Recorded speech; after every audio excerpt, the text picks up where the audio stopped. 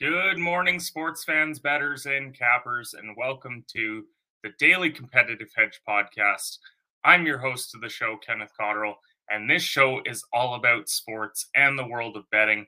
We talk about results from yesterday's games and wagers before diving into today's betting plays. Now, our episode today is brought to you by our sponsor, Bet99. Bet99 is a Canadian sportsbook and casino that offers in-play betting, player props, and many more great products. There are a variety of sports to bet on the website, including MLB, EPL, and as of today, college football as well.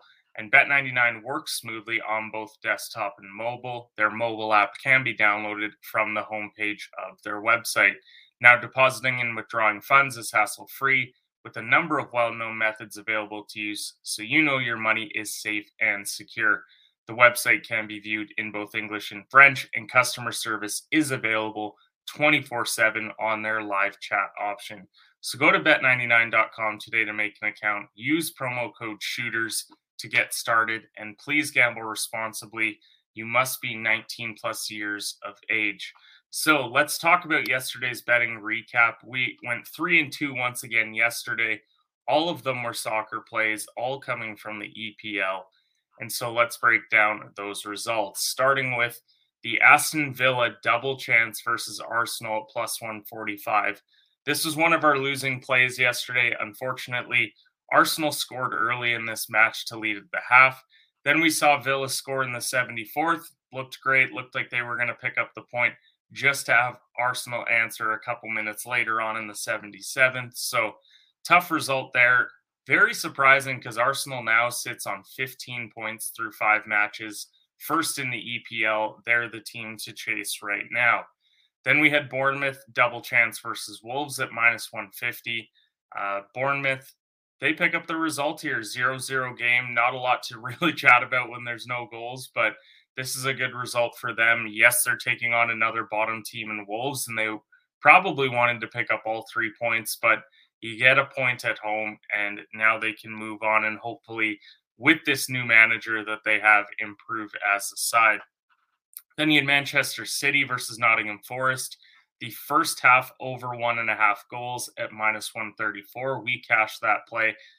Shout out to Erling Haaland. I mean, he did it all on his own. Manchester City, they led 3-0 at half, and then another 3 goals in the second half. So 6-0 the final versus Nottingham Forest. But, man, Haaland now has 9 goals in 5 matches. He's getting up there as far as goals in a season, and I think he's actually going to end up breaking the mark by the end of the year, barring injury, of course. I tweeted it out yesterday. 34 goals is all that it takes in order to do it. He's already a quarter of the way there through 5 matches, so he's on pace for a staggering amount of goals. But nonetheless, City, they get the 6-0 win. We cash the bet. Then West Ham double chance versus Tottenham. Tottenham, they had an own goal in the 34th, but we got that 55th goal from Susic to make it 1-1, and so we're happy with that West Ham cash. Tottenham, we figured they were due for a slip up, and that ended up being yesterday. Then Liverpool first half money line versus Newcastle didn't end up hitting. Liverpool, they get the result 2-1 overall, but they trailed 1-0 in the first half. So an unfortunate result yesterday. But as we said, we went 3-2. What more can you ask for? It was a profitable day overall. Now, other game results from yesterday, we had MLB yesterday, starting with Houston. They won 5-3 over Texas. Kyle Tucker's 2-run single in the 4th inning was all they needed in order to win. Milwaukee 6-1 over Pittsburgh. Milwaukee had a 4-run 7th inning, and that's what put them over the top in that game. Then you had San Diego 5-4 over the Giants. Joe Musgrove with 11 Ks yesterday. They led 5-0, but held on late just to edge out the Giants in that game. Then you had 4-0 Baltimore beat Cleveland thanks to Jordan Lyles, who had 6 2/3 with 2 Ks. And then they got home runs from Henderson and Urias. We also saw Tampa Bay. They won 2-1 over Miami. We saw Washington beat Oakland 5-1. That's just a battle of bad teams. Then you had the Cubs upset Toronto 7-5. Franmil Reyes home run is what put them over the top there. Seattle 5-3 over Detroit. The Mets 2-1 over the Dodgers.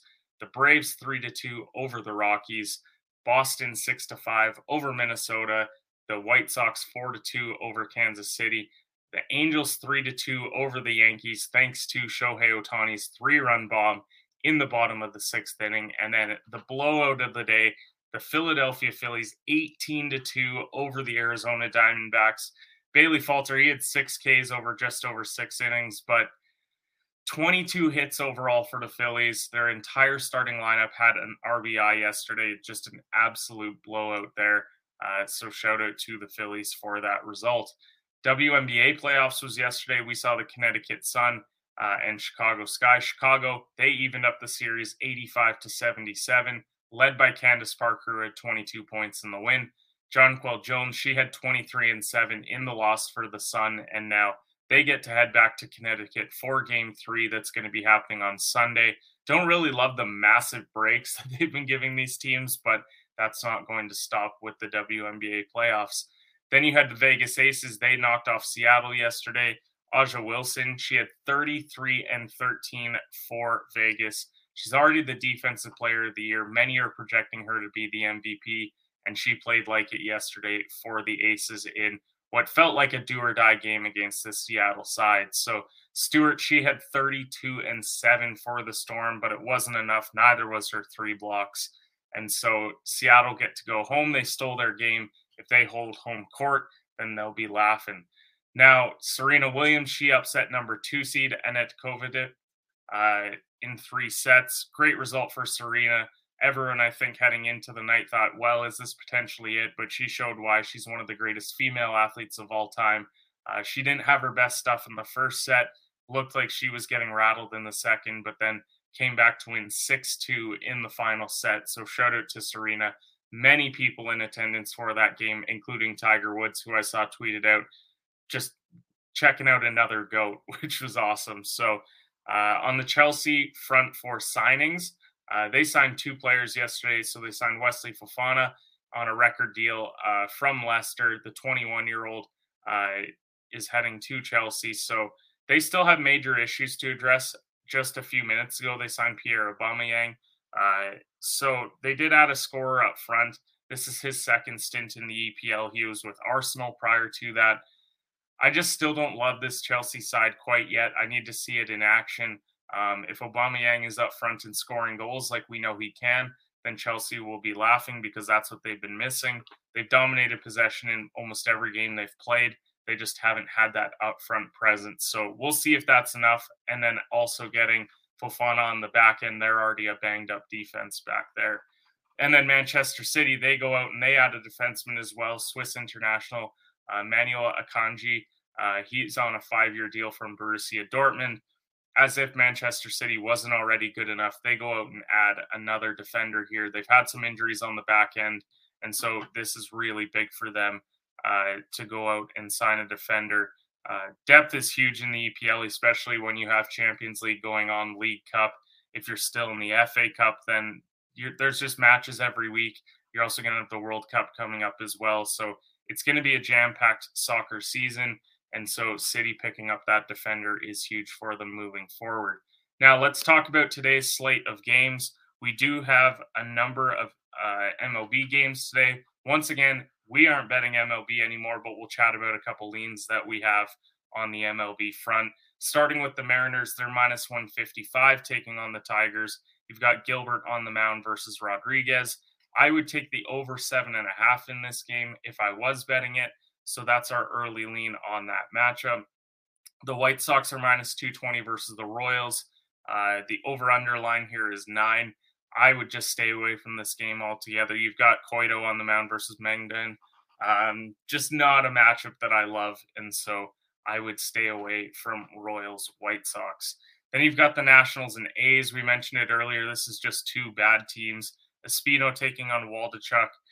The over/under line here is 8. I don't know where to go with either of these teams, so I would stay away from this game.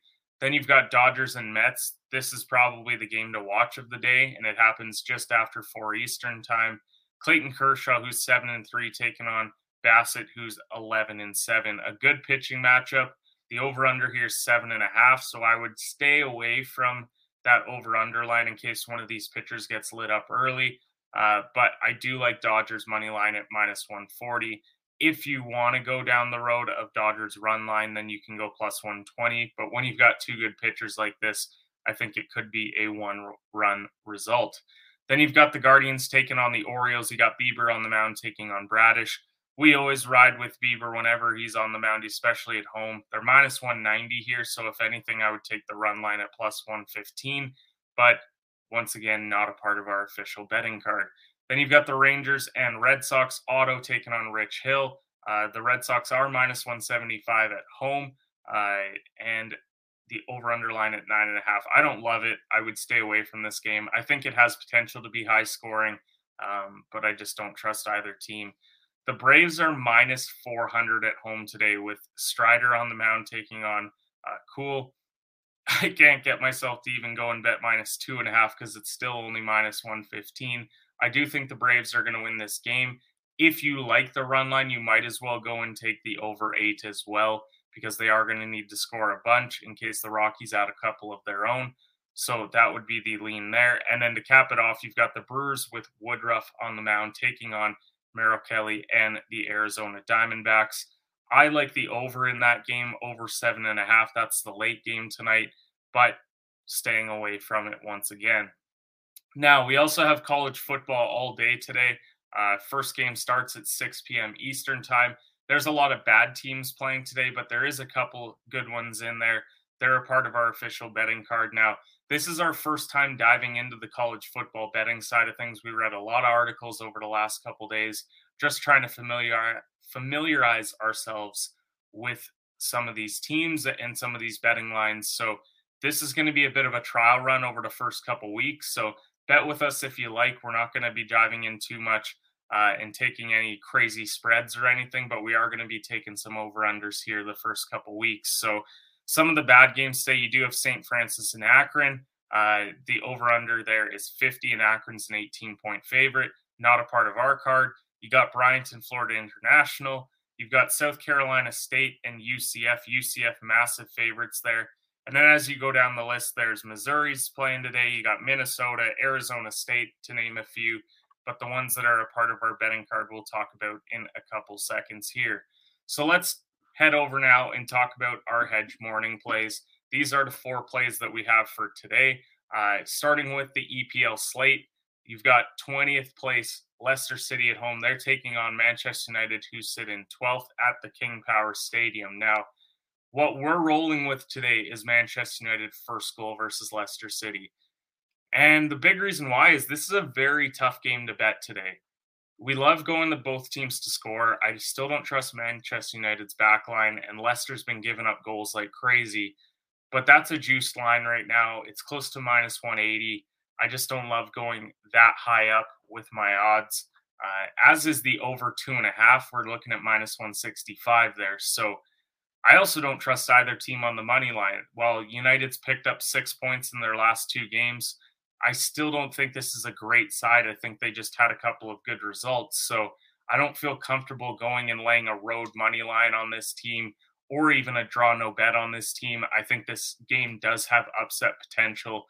When you're looking at Manchester United, they're going to go home and play Arsenal on the weekend. So they might be looking forward to that game, especially since it's only in a couple days' time. They kind of got screwed over by the schedule here, having to play such a short week. But I would like Manchester United if I knew Casemiro was in the lineup and that Ronaldo was getting the start.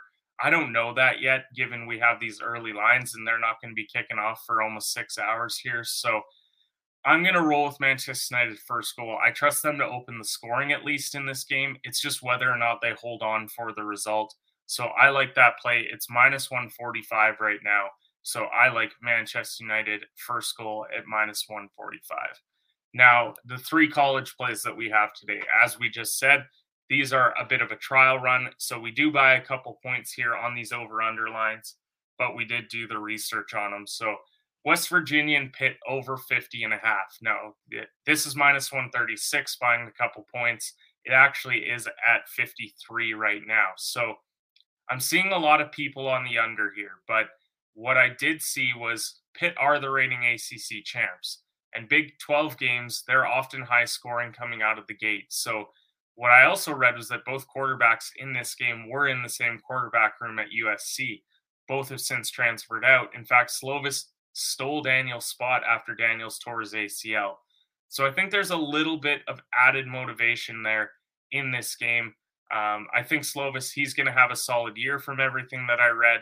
So I'm gonna say that they roll early. I do think that Pitt's going to win this game. The spread's at 7.5 right now, but I do think that we have a closer game. It maybe finishes in the 28 to 24 type range. We cash the over here, so I'm going to roll with the over in that West Virginia Pitt game to start. Then number 12, Oklahoma State, they're taking on Central Michigan.